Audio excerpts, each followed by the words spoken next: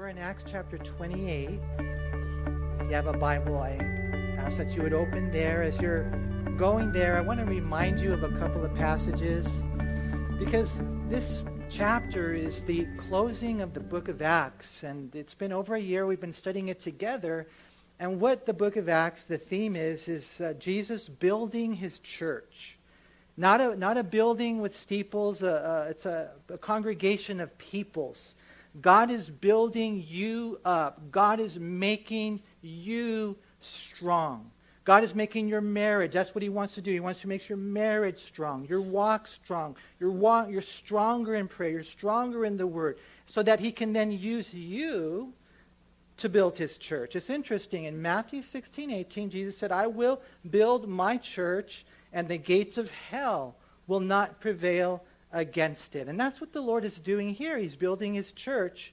But as we study the book of Acts, it's so beautiful because we realize that he uses people. He uses people like Peter and Paul. We are weapons in the war. We are vessels, and so God doesn't need me. God wants to give himself to you, but he uses people that he pours through.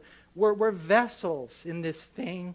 Not only weapons and vessels, but we're also tools in his hands so that he can build his church. And let me tell you something, man. This is what life is all about. It's not about just having fun or entertainment or doing your own thing or your own will. Listen, we were saved to serve, and we'll have fun along the way when we do his will. And so it's important for us to understand that he wants to build his church. The book of Acts is all about that. We want to be weapons. We want to be vessels. We want to be tools. And what we find is that Paul, this is why so much of it is about the life of Paul. Because he says in 1 Corinthians chapter 4 and verse 16, and again in 1 Corinthians chapter 11, verse 1, he said, imitate me as I imitate Christ.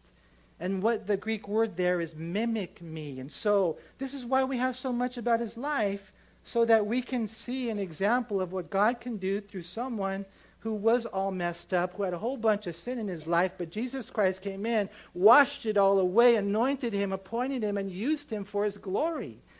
And so that's why we study his life, and that's why there's so much here about him. Another important passage is in Philippians chapter 3 and verse 17, where Paul said, and you have me as an example. Brethren, join in following my example, and those who have walked like me, for you have us, he says, as a pattern. And so the 1 Corinthians passage, the Greek word is mimic. We're to mimic him as he mimicked Christ. And the Philippians passage, the Greek word translated pattern, is tupos. It's where we get our word typology. Paul is like a typology of a Christian. And so that's why as we're going through, we're learning about his journey to Rome and all the things that he's going through, you're wondering, well, why are we studying so much about him? And the answer is it's not just information about how Jesus built his church, but what we do is we learn and we glean, and then there's transformation, how we can also be used to build his church. Is there anyone here that wants to be used by God to build his church? Is there anyone here who wants to be used by God to save souls, to save marriages, to build up families? Is there anyone here who wants to be used by God to change the world for good, to be faithful, to plant his seed? See, this is what it's all about. And I pray that we would just get caught up, even consumed in it, the way that Paul was. Because someone might look at this and they think, well, that's Paul, that's the apostle, that's someone different. It doesn't apply to me. And you just messed yourself up, because it can apply to you if you want that. And so as we're going through in Acts chapter 27, we saw the crazy storm, and God said don't go there, but they went anyways, and then they caught up in this storm, and you would figure then God would say, okay, then I'm done with you because I told you not to do it and you did it anyways. But God, in his amazing grace, said, that's okay. What I'm going to do is I'm going to reroute you, and I'm still going to use your life, and there's still going to be ministry, but now it's going to be in Malta. You guys ever do that? Aren't you grateful for God's grace? where he gives us the second chance, you know? I mean, how many of you here, you use the navigation app when you're driving? Even though I like the old school Thomas guides, man, remember those? But the navigation, and every once in a while you make a wrong turn. Do you ever do that? And isn't it cool how you see the whole thing shift and it kind of reroutes? And God says, hey, I'm still going to put you on track. I'm still going to use your life. I'm still going to do something beautiful. Watch what happens. And that's what happened here in this island of Malta. It's still there, a little small island, beautiful place, south of Italy, about 17 miles long and 9 miles wide. And what we learn through Paul is what Christ does in the church. So the first point for today, if you're taking notes, is that in Christ, the church is invincible. In Christ, the church is invincible. And so we read in verse 1 of Acts 28, now when they had escaped, they found out that the island was called Malta. And the natives showed us unusual kindness, for they kindled a fire and made us all welcome because of the rain that was falling and because of the cold.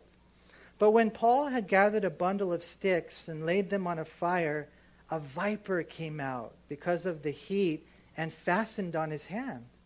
So when the natives saw the creature hanging from his hand, they said to one another, no doubt this man is a murderer, whom though he has escaped the sea, yet justice does not allow to live. But he shook off the creature into the fire and suffered no harm. You see, in Christ, it's important for us to know that the church is invincible. You know, incapable of being conquered, overcome, or subdued.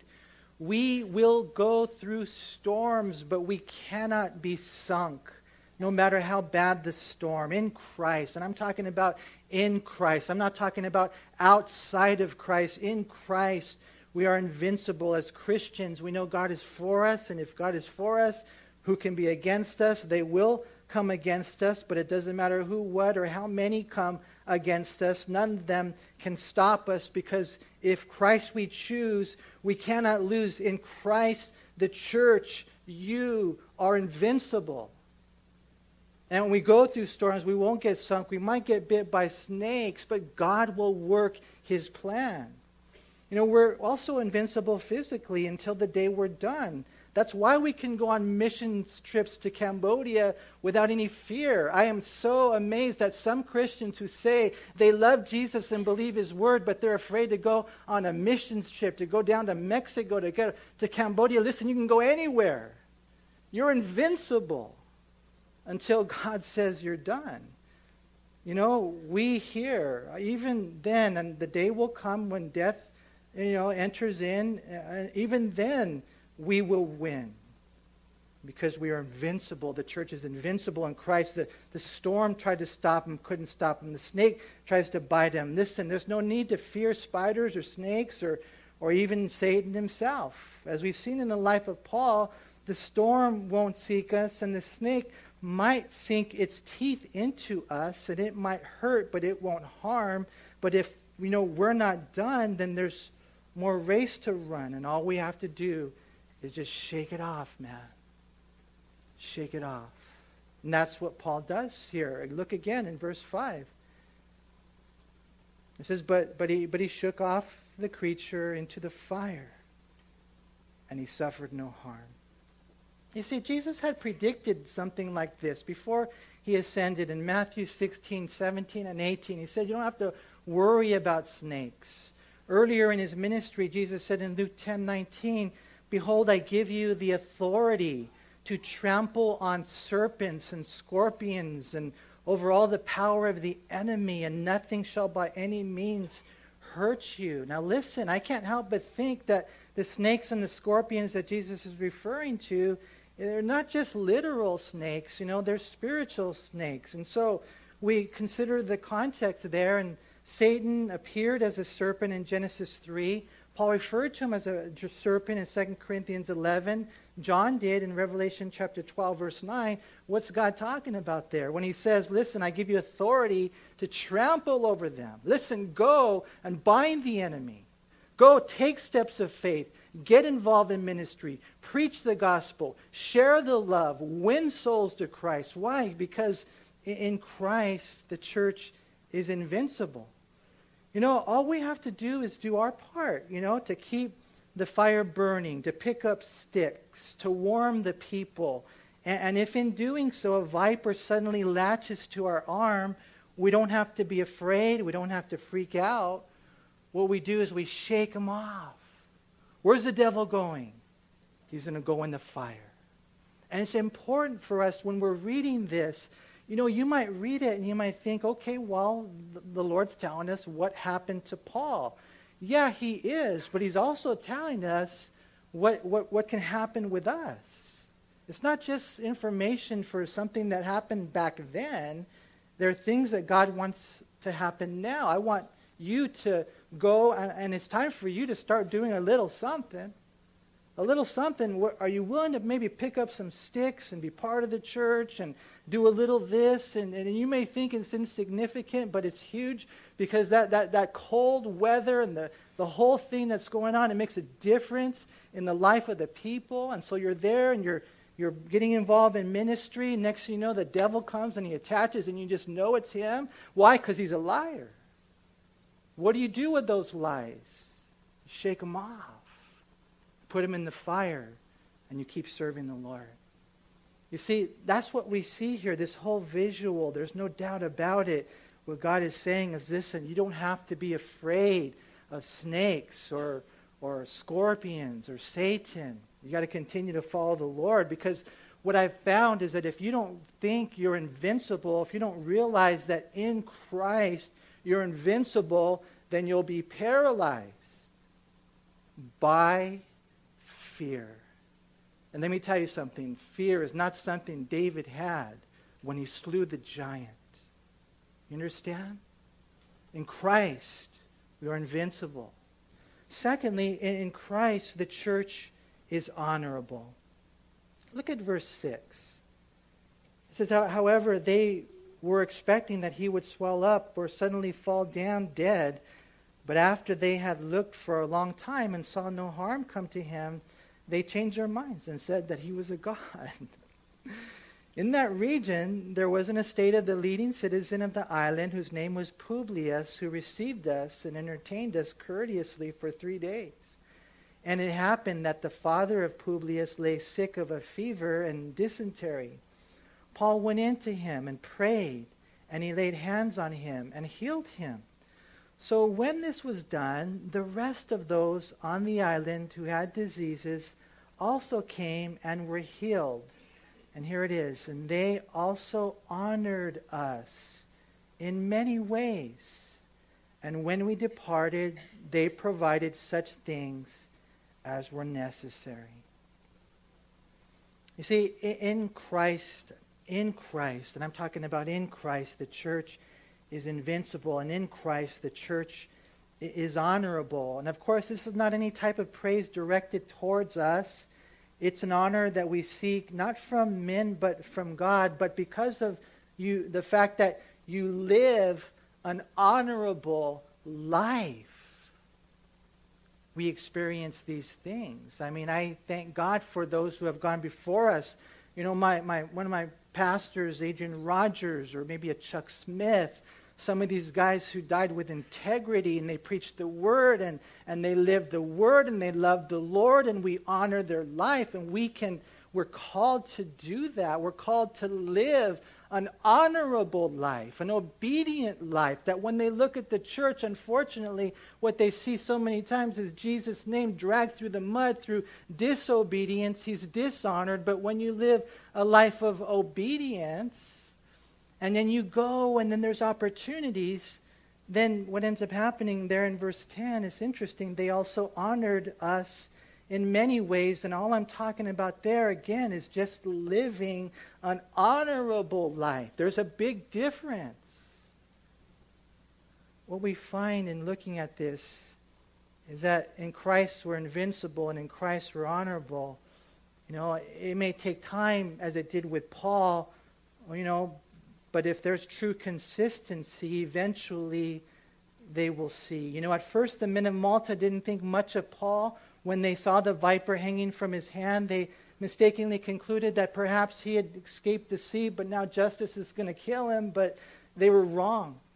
You know, some vipers we know have that powerful venom, and it affects the tissue, causing the swelling pain and what's called necrosis, which then leads to cell death and decay, and it usually occurs in a dramatic collapse due to the rise of the immediate blood pressure, and this is what the natives expected at that time. But they were wrong. Paul just shook it off, suffered no harm. I like the way the NLT puts it in chapter 28, verse 6, that people waited for him to swell up or suddenly drop dead. But when they had waited a long time and saw that he wasn't harmed, they changed their minds and decided that he was a god. And so they said he was bad, and they were wrong. Then they said he was a god, and of course they were wrong. And it's interesting, I was listening to Don McClure, and he's talking about how Paul probably handled the whole thing. Anyone here ever get bit by a snake? Just out of curiosity? Yeah, we got to talk afterwards. I mean, just imagine what it would be like getting bit by a snake, and it's hanging on your hand, and it's a viper. How many of you here would freak out? You know, we probably would. But here's the thing. I don't think Paul was saying, freaking out. I don't think he was freaking out, like running around, like afraid. Because otherwise they wouldn't have thought he was a god. To me, when I think what happened, and Don McClure, he brings out that point, he was just calm. He was cool. He knew the promise of God, that he was going to Rome. Just calm and confident, shakes it off. The enemy belongs in the fire. The devil, get behind me. You're lying to me. You're trying to tell me this, that, and the other, but listen, I'm not going to let it take root in my heart. I'm not going to freak out. I'm just going to shake it off, and that's what Paul does. So anyways, they think he's bad. They're wrong. They think he's a god. He's wrong. And then what ends up happening is after they really get to know him with just honesty. It took 3 months to really get to know him, but when they really got to know him, they were blessed and impressed. They honored them. They showered them. I believe that a lot of these guys on this ship got saved because Paul, he led them to not just a safety in Malta, but I believe safety in a relationship with God. There's no doubt. They honored them. As a result, they were showered with honors, the New Living Translation says. And so you're wondering, well, then how did they get to that place? And the answer is a man named Publius, we read the story here, he was the leading citizen, the chief magistrate. He received them, he lodged them. In our Bible, it says that he entertained them, but it's not what you think. He wasn't juggling or singing for them. He was just being a friend. He was being hospitable. And what we find is that when this guy's doing this, I believe it was probably the enemy trying to distract them. Then his father gets sick. And so the enemy thinks, well, I'm going to just disrupt this whole thing. And the enemy comes in and he throws a wrench in it, right? But Paul here, this is so cool, Paul goes and he lays hands on his father and he heals him. And the next thing you know, all the people from the island come, and then what does Paul do? They lay hands and then they heal, and God does a great work. And again, that's another fulfillment of Jesus' words in Mark 16:18, where it says they will take up serpents and they'll be safe. They will lay hands on the sick and they will recover. And so, it doesn't matter, the fever, the dysentery, the infection is gone. God took it away, and that led to the healing ministry. And as a result of that, they were showered with honors. And you might wonder, well, why did the Holy Spirit write that? Why did the Holy Spirit tell us that they were honored, that they were showered with this honor?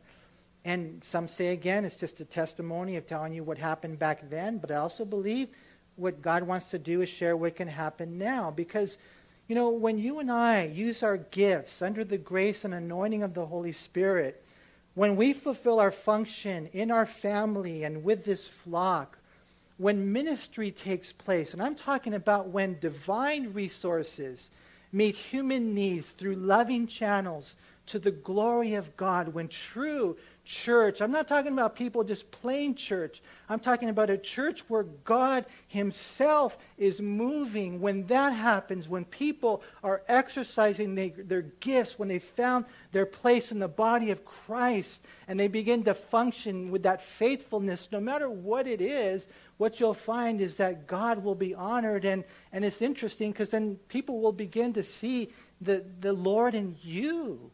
You know, I like the passage in 1 Timothy 5:17. It says, "Let the elders who rule well be counted worthy of double honor, especially those who labor in the word and doctrine." And so these are guys that are servant leaders, loving leaders. When it talks about them ruling the church, it's not talking about them shoving them. It's talking about them loving them. And when they love them and when they do their best to teach the word, then there's a double honor that's extended to them. But not just the pastors, not just the teachers or leaders, anyone. The Bible talks about this in 1 Corinthians 12:23. It says, "And those members of the body which we think to be less honorable, on these we bestow greater honor." You see, and there's that word again, honor.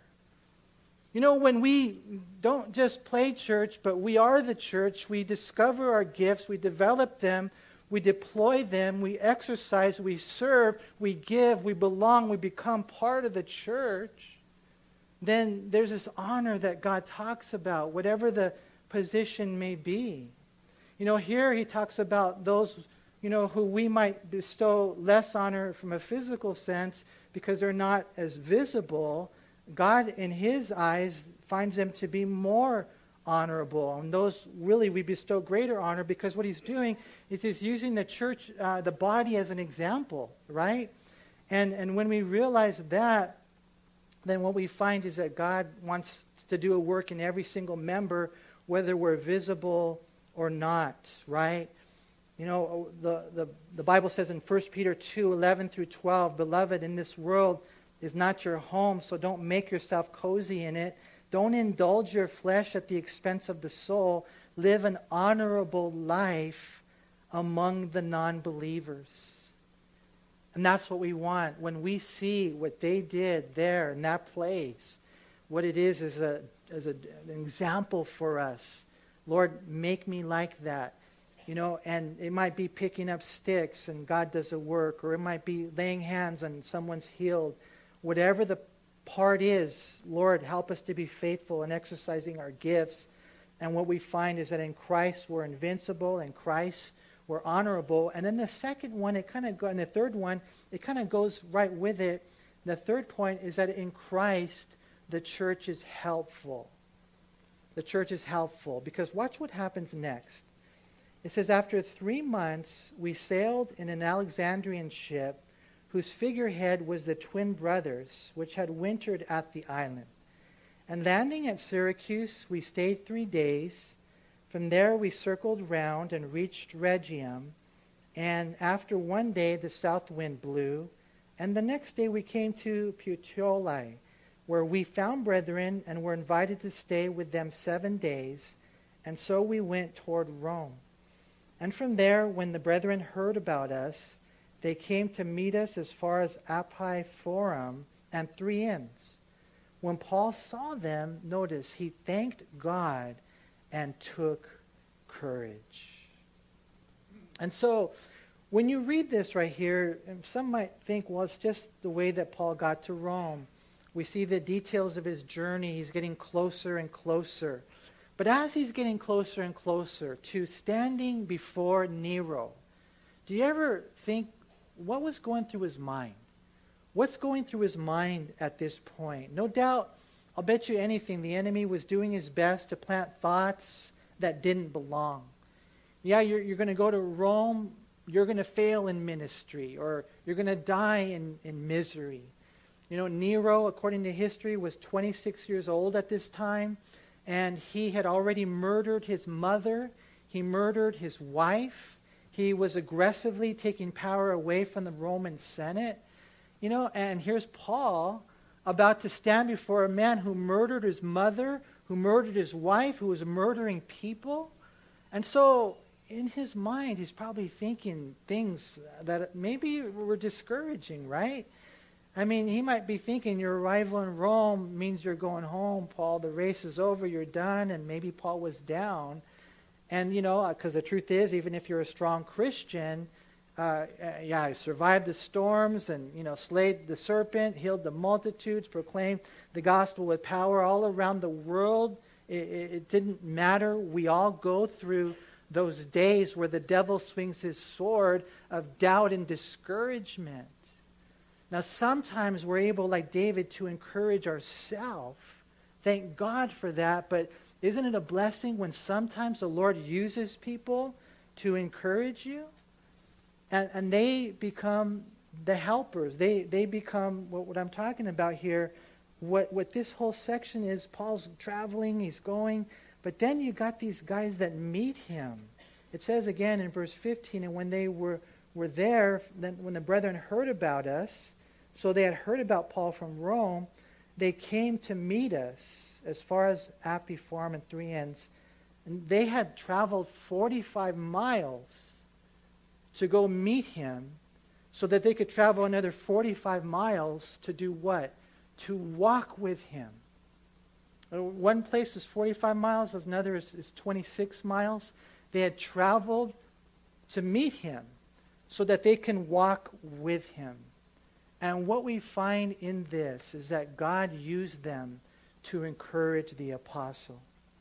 Apparently they met, and what I found in life, when we look at Paul, I know he was struggling because it says that when he saw them, it's interesting.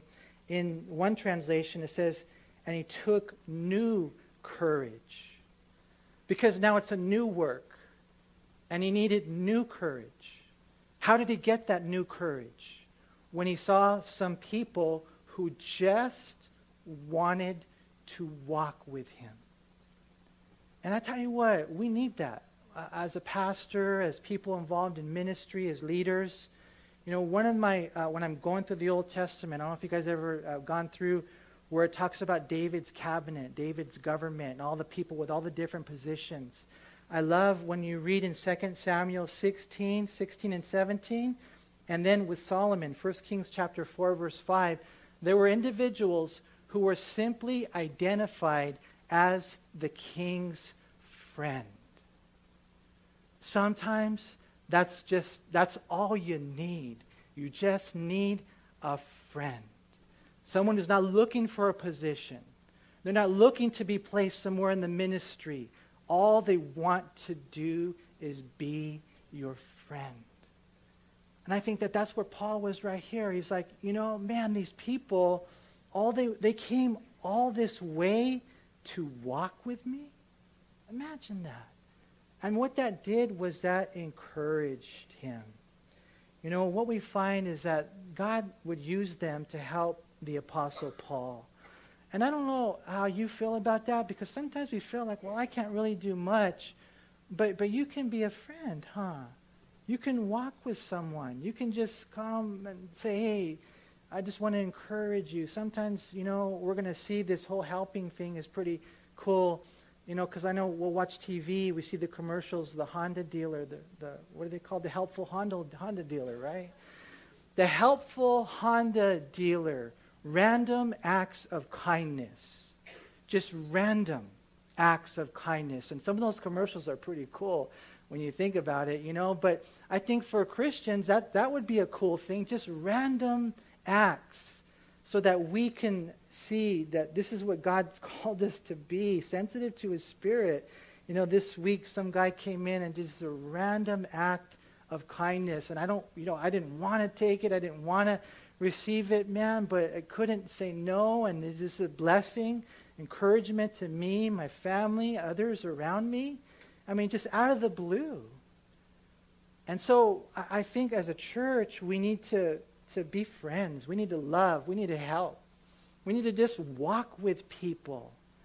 Because when you do, it makes a difference. And that individual, Paul there, who's getting ready to stand before Caesar Nero, who knows what's going through his mind, he took new courage. Why? Because someone was willing to be his friend. No matter who you are, no matter who they are, let's understand that we need each other, right? Someone says, well, I don't do much, and that's okay. We talked about this already. 1 Corinthians 12:23. No, much rather, those members of the body which seem to be weaker are necessary. And think about that. They seem to be weaker, but they're necessary, right? And what we find is that Warren Wiersbe said, the believers you think you can do without may actually be the ones you need the most. And so be careful. Know that as a church in Christ, we are invincible. And so let that wipe away all your fears so that you can follow him by faith. Know that as a Christian in Christ, we can live a life that's honorable. So discover your gifts, develop them, deploy them, exercise them, serve in the body. Because as you lay hands on people, or whatever your gifts are, God will do a work. And then thirdly, as a church in Christ, be helpful and just walk with people. Be friends. Encourage them, because you never know. That little random act of kindness might make all the difference in the world when that individual now faces the new challenges that are ahead of them. And then the last point in our study for today is that in Christ, the church is faithful. In Christ, the church is faithful. And so we read in verse 16, now when we came to Rome, the centurion delivered the prisoners to the captain of the guard, but Paul was permitted to dwell by himself with the soldier who guarded him. And it came to pass after 3 days that Paul called the leaders of the Jews together. And so when they had come together, he said to them, men and brethren, though I have done nothing against our people or the customs of our fathers, yet I was delivered as a prisoner from Jerusalem into the hands of the Romans, who when they had examined me wanted to let me go because there was no cause for putting me to death. But when the Jews spoke against it, I was compelled to appeal to Caesar, not that I had anything of which to accuse my nation. For this reason, therefore, I have called for you to see you and speak with you, because for the hope of Israel I am bound with this chain. And so Paul arrives in Rome. He has a rented house. We're going to see later he's going to be there for 2 years. And the thing about Paul that just blows me away is he doesn't waste time. I mean, a few days later, he's already got the leaders from the whole, this, we're talking about Rome, the Jewish leaders there at his house. Somehow he had organized it. He probably sent some text messages and, picked up the phone. Somehow, man, the word got out. There's this guy, he's under arrest, and he's calling for the Jewish leaders to come. They didn't know who he was. It says right there, we didn't hear anything about you. It's not like he was some famous person, but Paul got it done. Paul was faithful. Paul was zealous. He doesn't lose focus. I mean, he arrives in Rome. He gets a place where he's under arrest, and he doesn't waste time. In 3 days, he's able to gather together the Jewish leaders, share what he needs to share. They hadn't heard anything about him. That's okay, because Paul at the end, he says right here, I'm not really here to share about myself. Notice again what we read there in verse 20. For this reason, therefore, I have called for you to see you and speak with you, because for the hope of Israel, I am bound with this chain. Listen, you don't have to be a pastor. You don't have to be an apostle. You don't have to be ordained by the church. You are already ordained by God. And you have a message of love, and a message of hope in a world that's hopeless. This last week it was just heartbreaking. A young lady came up to me and she said to me, I don't want to take my life, but I don't want to live. What's the enemy doing to her? He's taking away the hope. We have to restore the hope to them. It's interesting when you look at this right here. Paul here is just being faithful. He doesn't stop. Nothing can stop him. It doesn't matter that he's chained or under house arrest. He's still able to gather the people around him. And then in verse 21, it says, and then they said to him, we neither received letters from Judea concerning you, nor have any of the brethren who came reported or spoken any evil of you, but we desire to hear from you what you think. For concerning this sect, which is what they call Christianity, we know that it is spoken against everywhere. Kind of like today, the world speaking against Christianity. And so it says in verse 23, when they had appointed him a day, many came to him and his lodging, to whom he explained and solemnly testified of the kingdom of God, persuading them concerning Jesus from both the law of Moses and the prophets. Notice how long this Bible study went, from morning till evening. You guys get all upset when I go 35 minutes, man. I think we should do a long Bible study from morning till evening. What do you think? One of these Saturdays or Sundays. Let's do this. And some were persuaded by the things which were spoken, and some disbelieved. So when they did not agree among themselves, they departed. After Paul had said one word, the Holy Spirit spoke rightly through Isaiah the prophet to our fathers, saying, Go to this people and say, Hearing you will hear and shall not understand, and seeing you will see and not perceive, for the hearts of this people have grown dull. Their ears are hard of hearing, and their eyes they have closed, lest they should see with their eyes and hear with their ears, lest they should understand with their hearts and turn, so that I should heal them. And he's doing what he's called to do. You know, you might not have a church, but you have nieces, and you have nephews, and you have cousins, and you have compas, and you have neighbors, and you have friends, and you have co-workers, and you have students that go to the same class you go. It's not random. You know, and Paul here, he's just so faithful in sharing the hope with the people. He's so faithful in sharing Jesus with the people. He's so faithful in sharing the things pertaining to the kingdom of God. He's sharing the word of God, Moses and the prophets, and this is what we need to do as well. You know, we have to shine and we have to share. These guys hadn't heard much about the gospel other than they said everyone's speaking against it. And so Paul sets a day and he invites them over, and from morning till evening he shares the Lord. And although for us it's so simple to see Jesus had fulfilled so much prophecy, Paul opened the scrolls and showed them.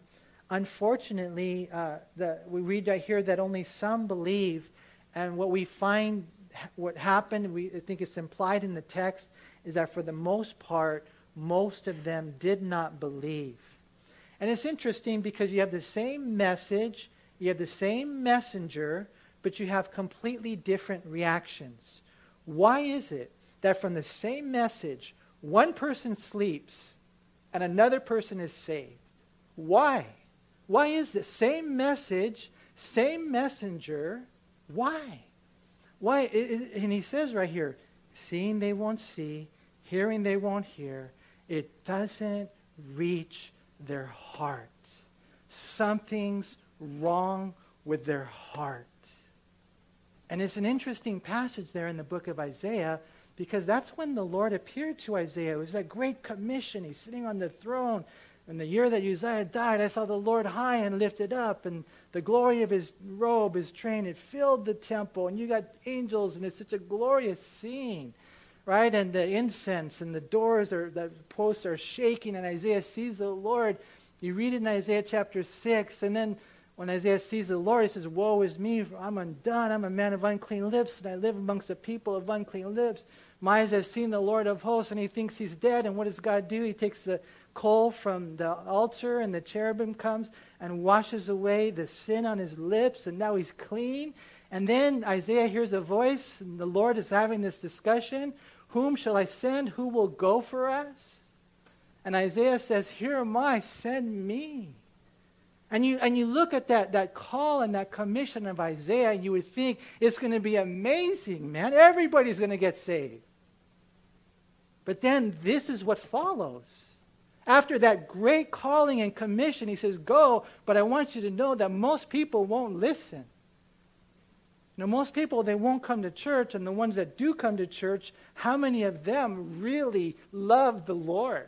How many of them are really serving their Savior? How many are completely committed? Sold out and surrendered is very rare. Paul knew it. We need to know it. And what we find is that even though we see this a lot, and I'm not giving up, I still want the whole wide world to get saved. I still want all the 120,000 citizens of El Monte to get plugged into the Lord Jesus Christ, and we'll never give up. But that's not how we do ministry. We don't do it based on results. It's based on responsibility. And even Isaiah experienced this. And yeah, sometimes it's a little discouraging. And I know you guys, don't get me wrong, it's just we got different reactions, but I trip out on sometimes there's just like a gloss look over people's eyes. And you can tell who's tracking and you can tell who's not. And I think a lot of times it has to do with just those people coming with the open heart, with the expectant heart. Lord, speak to me. Lord, I'm open to you. Lord, I'm listening. Here Paul is sharing, and he's just so faithful. The Jews, generally speaking, they didn't believe. They didn't listen. And so he concludes in verse 28, God now shifts over to the Gentiles. Therefore, let it be known to you that the salvation of God has been sent to the Gentiles, and they will hear it. And when he had said these words, the Jews departed and had a great dispute among themselves. And then Paul dwelt 2 whole years in his own rented house and received all who came to him, preaching the kingdom of God. Here it is, so beautiful. And teaching the things which concern the Lord Jesus Christ with all confidence, no one forbidding him. Another fulfillment of prophecy in Isaiah chapter 11 in verse 10. And so Paul just preached to anyone who would come his way, who would ever come into his path. It didn't matter that he was under house arrest. It didn't slow him down. He just kept preaching and teaching the things concerning Christ and the kingdom. And with all confidence, no one forbidding him. And even if they did, even if they said, be quiet, don't talk, I still talk. You better still talk. Because the day's going to come where they're going to tell you, don't teach Romans chapter 1. You don't call homosexuality sin. It's even creeping into the church. It's so ugly that Christians would come to that place and they would say, well, I don't know for sure if that's a sin, when that sin sends people to hell. And we're going to applaud that? No, absolutely not. The day's going to come, and I'm telling you guys, it's going to come where they will tell you to be quiet. But I pray, because I'm older now, so I probably just got a few years yet, but some of you that are younger, if the Lord tarries, it's going to be like that. Please never commit the sin of silence. Paul here, he just kept preaching, he just kept teaching, he just kept scattering the seed, and he leaves the results in God's hands. And in doing this, I think we have a really good example of what church is all about. Listen. When you look at the book of Acts, it's interesting. It doesn't have a doxology. There's not like the closing of the book like there is in all the other books, you know, and this is Paul reciting with my own hand, the Lord Jesus be with you and bless you and keep you. No, there's no doxology. There's no closing there. It's almost like it leaves you hanging. Paul will eventually be set free after 2 years. While he's there, he writes, letters of the Bible like Ephesians and Philippians and Colossians and Philemon. While he's there, he's just sharing the Lord. People are getting saved. He's going to stand before Caesar. He's going to get set free. He's going to continue in ministry. Some say even going all the way to Spain. And he's going to write 1 Timothy. He's going to write Titus. He's going to write 2 Timothy. And then, because this is probably AD 61, 62, in the year AD 67, he gets arrested again. And then they chop off his head. And then he goes into eternity. But what we find right here is that he becomes an example to us. And if all the church, and I'm not saying we're all going to be an apostle, but if all the church understands that we're part of this body and we just have to do our part, then I tell you what, and I'm not just like, what do they call it, blowing steam? Is that what they say? whatever. I don't know how to say it, but I want you to understand this. I'm not messing around. If every member, if every person, you don't have to take a test and, join a church and become a member. No, you're a member when you get saved. If everyone begins to do their part, I know we're living in hard times, and I know we're living in the last of the last days, but if everyone catches that vision and does their part, I'm telling you what, Jesus can bring a revival. He can do a work, but we all have to catch that vision. The only question is, will we? A while back, I remember reading a story. We can have the musicians come forward, and it was about a man who was in a car accident, and somehow the car got overturned and the car was on fire. And so he couldn't get out.